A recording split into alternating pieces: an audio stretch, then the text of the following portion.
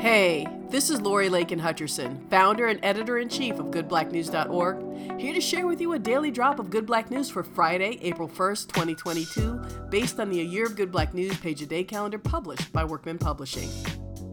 No fooling, April 1st in the United States also kicks off Jazz Appreciation Month.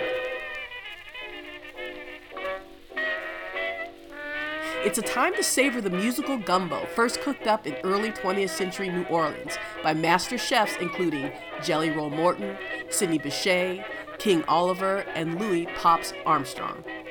During the 1930s and 40s, band leaders such as Lionel Hampton, Chick Webb, Count Basie, and Duke Ellington swung the nation and defined the sound, as did singers Ella Fitzgerald, Billie Holiday, Sarah Vaughan, and Billy Eckstine.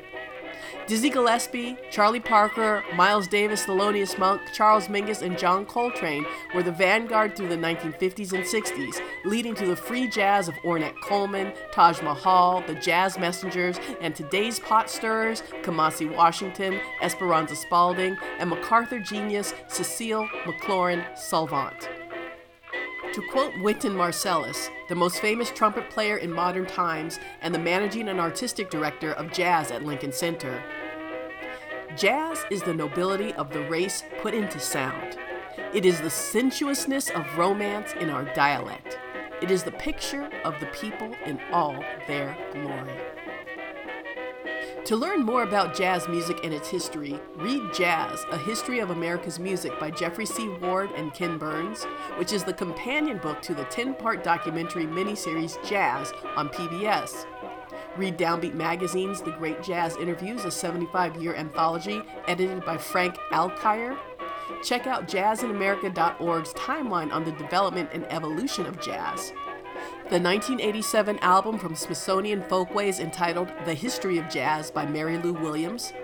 And if you're feeling hands-on and adventurous, check out Herbie Hancock's Masterclass in Jazz online. Links to these sources and more are provided in today's show notes and in the episode's full transcript posted on goodblacknews.org.